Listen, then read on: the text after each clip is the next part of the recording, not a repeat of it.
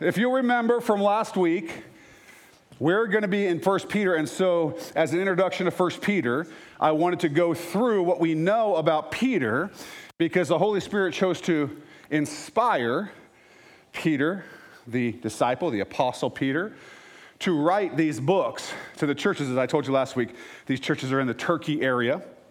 These are Christians, probably some Jewish Christians, largely Gentile Christians. And Peter is writing to them about a number of things. But to understand sort of what Peter's been through, we've been kind of going through his story in the scripture. And so as we left it last time, I believe we were right where Peter had denied Christ. And maybe we had already gone through that. Hey, there's my papers. It helps to have my notes. It does help. What we have here is we have Peter. Christ has told him he's going to deny him 3 times, and then we see what happens. I'm just going to read through it quickly here. This is Luke 22, 54 through 62. Bible's in front of you if you want them. We'll be on the screen unless that breaks. Okay, having arrested him, they led him and brought him into the high priest's house. But Peter followed at a distance. Now, when they had kindled a fire in the midst of the courtyard and sat down together, Peter sat among them, and a certain servant girl, seeing him as he sat by the fire, looked intently at him and said, I'm sure he was getting nervous as she's looking intently at him. This man was also with him, with Jesus. But he denied him, saying, Woman, I do not know him. And after a little while, another saw him and said, You also are of them. But Peter said, Man, I am not. Then after about an hour had passed, another confidently affirmed, saying, Surely this fellow was also with him, for he is a Galilean. See, Peter talked different. It'd be like trying to hide your Georgia accent in the Northwest. You're going to be like, no, you're from Georgia, right? You know, right? But Peter said, Man, I do not know what you're saying. I put a little southern on there just to give you the idea of what a Galilean might sound like. Immediately while he was still speaking, the rooster crowed. And the Lord turned and looked at Peter.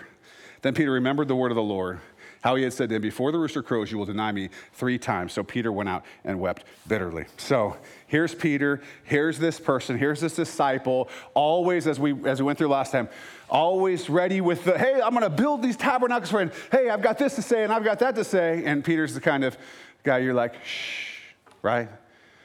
But he's bold. I will come out to you on the water, all that stuff. And then a girl says, I think you might have been with Jesus. He goes, No, I'm not. Not perfect. It's not perfect. He wept bitterly. He knew what it meant. Now we're going to go through as quickly as we can, actually the whole chapter of John 21, because I think that it lays out very well sort of Peter in a number of facets. So let's just kind of go through that. We're in John 21. It says, after these things, this is after the resurrection. Okay, that's the things that are going on. After these things, Jesus showed himself again to the disciples at the Sea of Tiberias. And in this way, he showed himself. Simon Peter, Thomas called the twin, Nathanael of Cana in Galilee, the sons of Zebedee, that's James and John, and 2 others of his disciples. These guys are like, why didn't my name get in there? You named these other guys. Anyway, they're probably thinking that. They're probably not. Simon Peter said to them, I am going fishing.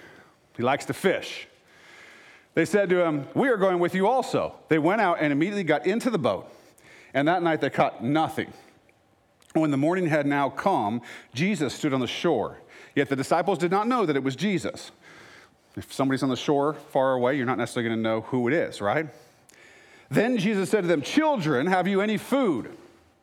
They answered him, No, embarrassed as fishermen who caught no fish. And he said to them, Cast the net on the right side of the boat, and you will find some. So they cast, and now they were not able to draw it in because of the multitude of fish. You may remember, this has happened before. So now they're going to understand who's talking to them over there, right? Therefore, that disciple whom Jesus loved, that's what John calls himself in his gospel. He's the disciple Jesus loved. He loved all of them, but he had a special relationship with the Lord. Said to Peter, It is the Lord. Now listen to this. Now when Simon Peter heard that it was the Lord, he put on his outer garment, for he had removed it, and plunged into the sea. But the other disciples came in the little boat, for they were not far from land, but about 200 cubits, dragging the net with fish. Now as soon as they had come to land, they saw a fire of coals there, and fish laid on it, and bread. Jesus said to them, Bring some of the fish which you have just caught. Simon Peter went up and dragged the net to land, full of large fish, 153. Now, a couple things I want you to think about before we keep going. Peter realizes it's Jesus, and his reaction is immediate. I want to be with Jesus. I'm not missing this opportunity. He literally jumps into the sea and starts making his way to the shore to see Jesus. But this is interesting, and it could be best, I suppose. I'm just kind of noticing it right now. Jesus gives him a command. Bring some of the fish which you have just caught. And he goes from, I'm going to go see Jesus for me, and immediately he's the one who does what Jesus asks. He's the one who does it. Simon Peter went up and dragged the net to land, full of large fish, 153. And although there were so many, the net was not broken. Jesus said to them, come and eat breakfast. Don't know how many of you eat fish for breakfast. Not my thing. Not my thing. But if Jesus was serving it, I'd eat it, for sure. For sure. Yet none of the disciples dared ask him, who are you, knowing that it was the Lord? Jesus then came and took the bread and gave it to them, and likewise the fish. Once again, this is a familiar thing for them, right?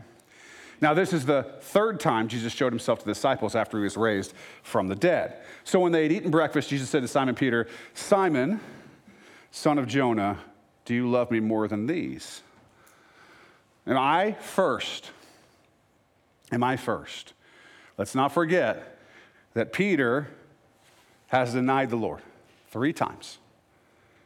And now Jesus says to him, okay, am I first now? Have you learned? Am I first? He said to him, yes, Lord, you know that I love you. And that's, of course, a theological statement. Of course, Jesus knows. He knows the answer. He doesn't ask questions he doesn't know the answer to. He says, you know that I love you. He said to him, feed my lambs. Gives him a command. He said to him again a second time, Simon, son of Jonah, do you love me? Peter's thinking, I think we just had this conversation. Or as we'd say in the law, asked and answered, right? He said to him, yes, Lord, you know that I love you. He said to him, tend my sheep. He said to him the third time, Simon, son of Jonah, do you love me? Peter was grieved because he said to him the third time, do you love me? How many times did he deny? 3 times. How many times does Jesus restore? 3 times, right? 3 times. Do you love me? And he said to him, Lord, you know all things. You know that I love you. Jesus said to him, feed my sheep. Well, here we have this moment where Jesus restores Peter after Peter's terrible mistake that he made, largely by thinking he was in a better place than he was. Remember, Jesus says, hey, Satan wants to sift you like wheat. He says, pray that you might not fall into temptation. He tells him he's going to deny. And Peter doesn't do those things. He takes a nap while Jesus is in the garden praying. And then what do you know? Bam! He falls into fear. He falls into temptation. He was not keeping his eyes on the Lord. He was not staying vigilant. And this thing happened to him. And now he gets it. He wept bitterly. Now he wants to run to the Lord, and the Lord restores Peter. He says, most assuredly I say to you, when you were younger, you girded yourself and walked where you wished. But when you are old, you will stretch out your hands, and another will gird you and carry you where you do not wish. It says here, this he spoke signifying by what death he would glorify God. And when he had spoken this, he said to him, follow me. So Peter's told a few things here. He said, feed my sheep. You need to be pastoral, right? Feed my sheep. Be there for them. And then he tells them, just so you know, what he's saying here is, you're going to die. The evidence that we have is that Peter was probably crucified, and possibly crucified upside down on a cross. Okay? Not where he wished to go, but that he was going to die for the Lord. And then he says to him with this last command, follow me. Now, Peter's got one thing to think about now. Feed his sheep, follow him. Everything else in his life should have faded into 2nd, 3rd, 4th, 10th. And right here, Jesus, follow me, feed my sheep. He has a direct command. Sometimes people wonder, what's my calling? What's my calling? Well, the Lord just tell me. Well, the Lord told him directly. How does Peter react? Then Peter, turning around, saw the disciple whom Jesus loved. Keep your eyes on me, Peter, so you don't fall in the water. Keep your eyes on me, Peter, so you don't deny me. Hey, follow me. That means you got to be looking back. Then he turned around and says, oh, there's John, the disciple Jesus loved. Following. who also had leaned on his breast at the supper and said, Lord, who is the one who betrays you? This is referring, so we know this is who John is. Peter, seeing him, said to Jesus, but Lord, what about this man? Because God said, what I want you to do is follow me and worry about what everybody else is doing, right? It's not what he said. Jesus said to him, and this is one for every one of us, if I will that he remain till I come, what is that to you? You follow me. All of this other stuff, that's not your jurisdiction. That's not your business. I've told you what to do. You follow me. Stop looking around and follow me.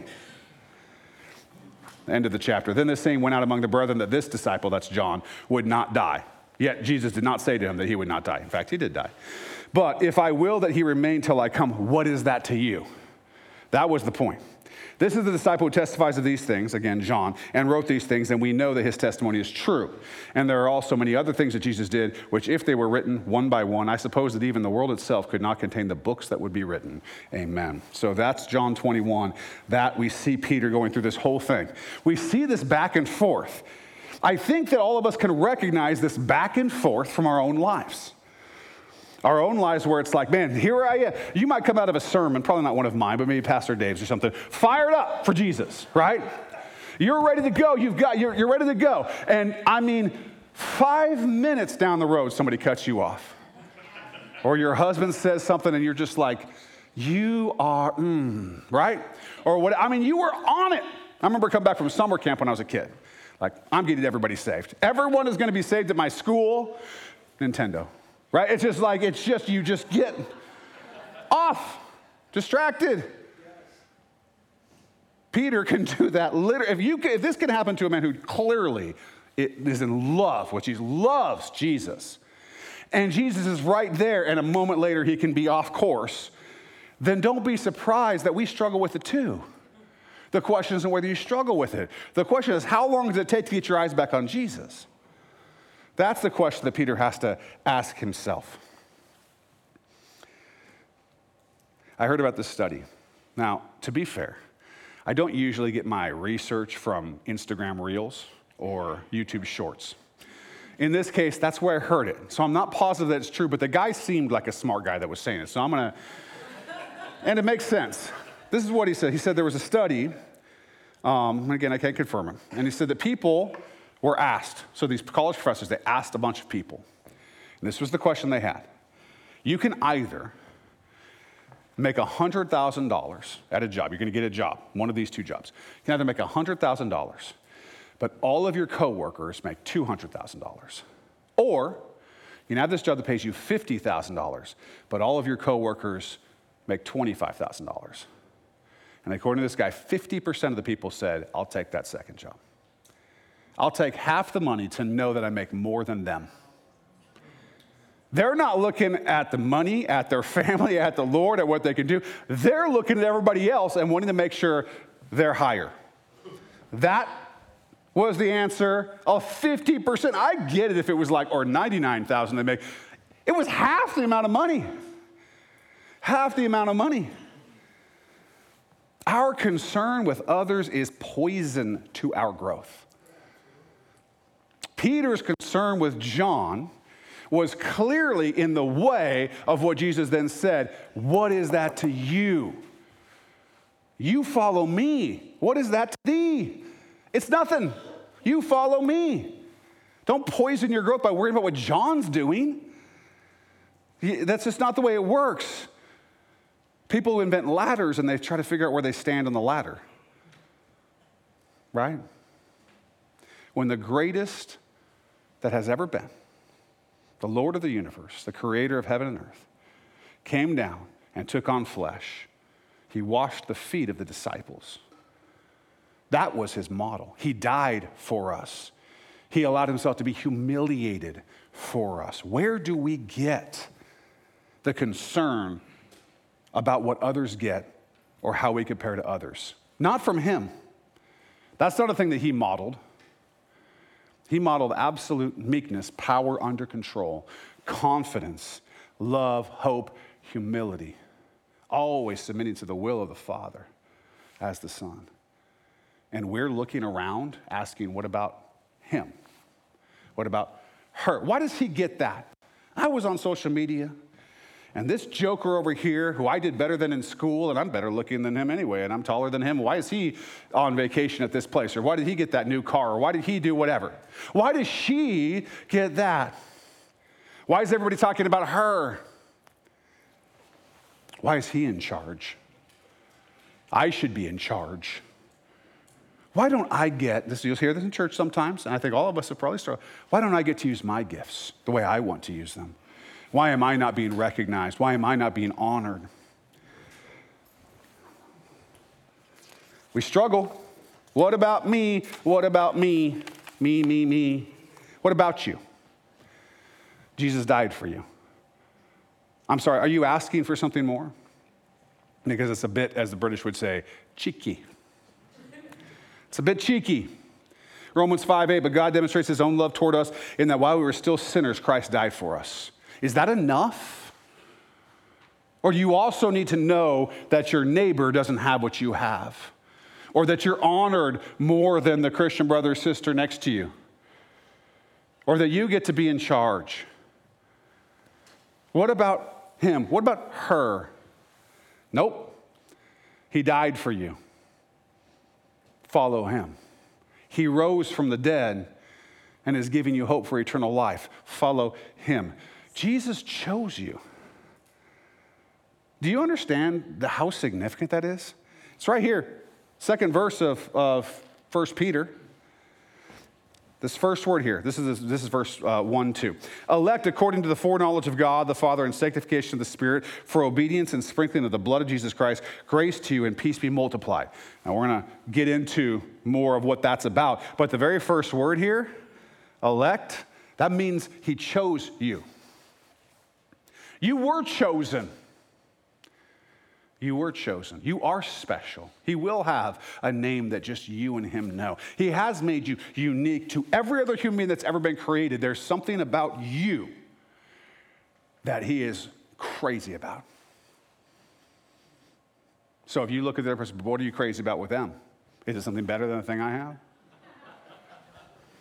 I can just imagine Jesus like, seriously, we just had this thing. I restored you, right?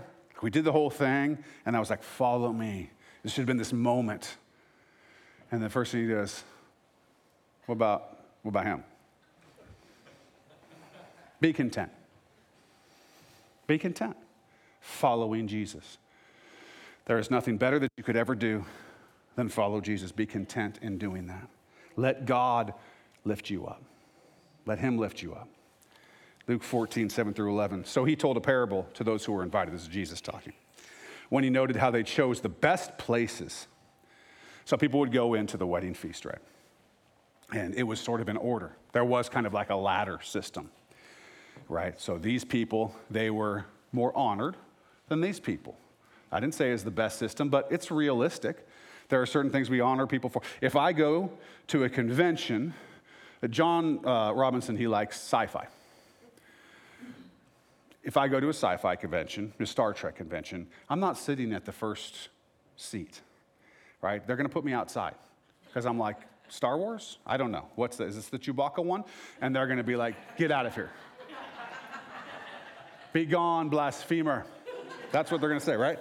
I'm not going to be honored at the Star Trek convention because I'm not a nerd. So I actually love Star Trek. I'm just using that as an example. But there was that. So what would happen is people go in, and if they choose a seat that's high up on the table, there he is. I knew I'd bring him back in.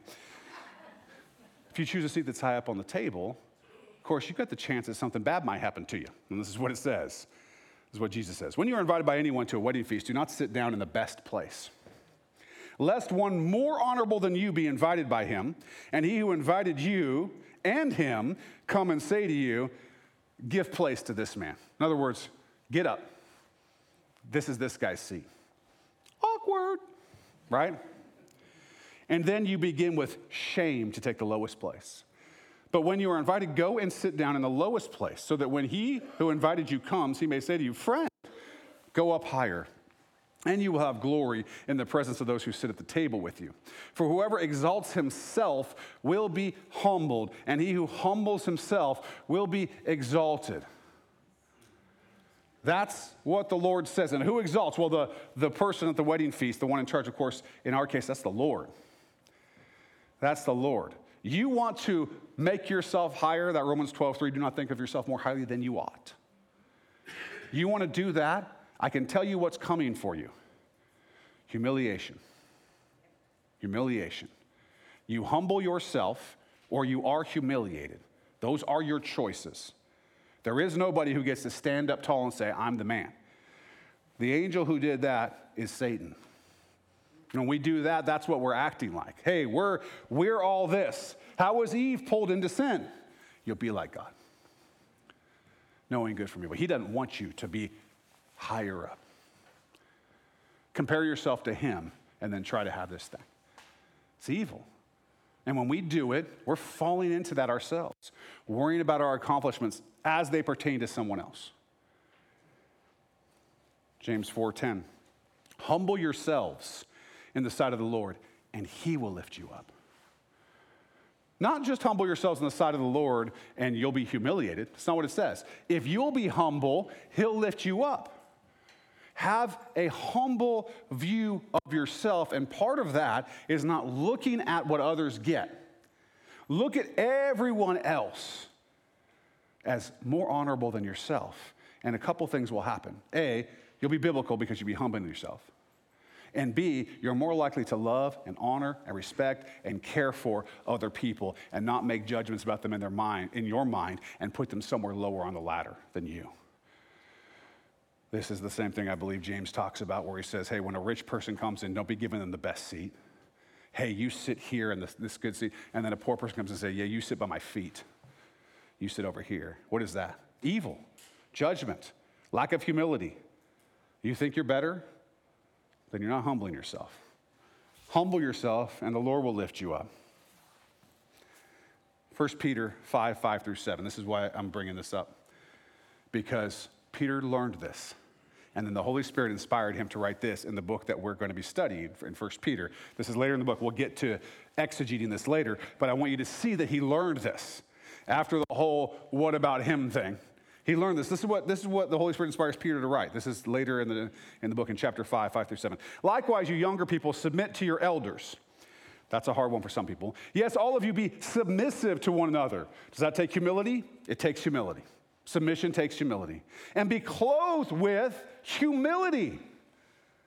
For God resists the proud, but gives grace to the humble. Therefore, humble yourselves under the mighty hand of God, that he may exalt you in due time. Casting all your care upon him, for he cares for you.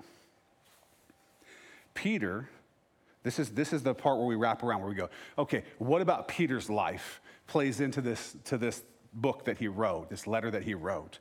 What do we need to understand? Well, if you understand the author and you understand what God's shown him, you can understand something, another layer of the scripture, which is God often is showing these people, whether it's Paul, whether it's Peter, whatever, he's showing them how to grow, and you get to see how they grow through what the Holy Spirit inspires them to eventually teach. What's Peter's problem? Not a lot of humility. What about him? Right? I mean, how many times do we read about the disciples arguing about who was the greatest? And Jesus is like, oh my gosh, this is ridiculous. James and John sending their mommy up to Jesus. Hey, will you let my son sit at your right and your left hand? You're a grown man. Go ask him yourself. Mommy, will you go talk to Jesus for me? And see if he'll make me better than the other boys? And she did it. So, that's a mom if I've ever known one, right? Well, of course you should be better than the other boys. Does he even recognize you? This can happen in a lot of ways. Some of the moms are like, oh, that's me. It's fine. You should love your children. But when your young men become men, don't let them act like babies. That's one you can take for free. Here's the thing. And I'm out of time. So we're not getting through, again, all the way. That's okay. Studying the scripture takes work, okay? Peter grows. And here's the thing. I need Peter because I'm a disaster. And I say dumb things. If you would like an organized list of them, my wife would be happy to provide that for you. My children, anyone who spends time with me would be happy to provide that for you, right? I know I want to follow Jesus. I love Jesus. And yet I get my focus off. I love Jesus, and yet sometimes it's just like, you are a bonehead, right? And so do you. And yet the Lord restores, and he just keeps saying the same thing. Follow me. Yep, I know the bills. I know. He's not unaware. Remember, Peter says to him, you know all things. He knows. You guys have the bills coming. Christmas is coming. You don't feel like you can buy enough gifts. You know what? It's okay. You know what your kids and your grandkids need? They need you. They need Jesus. They need someone who's focused on following him. They don't need another Barbie. I don't know what people buy these days. My kids are old now. God knows what you need. God knows what you're going through. That relationship, that thing. If you will focus, as he tells Peter to, not on all the things of the world, not on the waves as they're crashing, as Peter's walking on the water, not on any of that, but on him, and follow him, you will find that godly humility, because there's only one thing that you're called to. Follow me. And so as Peter learned it, we need to learn it. And we can go to Peter, as I often also go to the Corinthian church, because they were a disaster, and I go, okay, we're still okay. You know, we don't, there's some of the things they're talking about there, at least we're not doing that, right? It's kind of like the reason people watch Jerry Springer, right? Like, at least it's not that. Some of you are like, no, I'm worse. And that's okay too. That's what Jesus is for. That's what Jesus is for. But listen, here's the thing. I want us to learn from Peter so that as we read the book the Holy Spirit inspired him to write, we can also learn and put it in our mind, hey, let's connect that to what he's learned.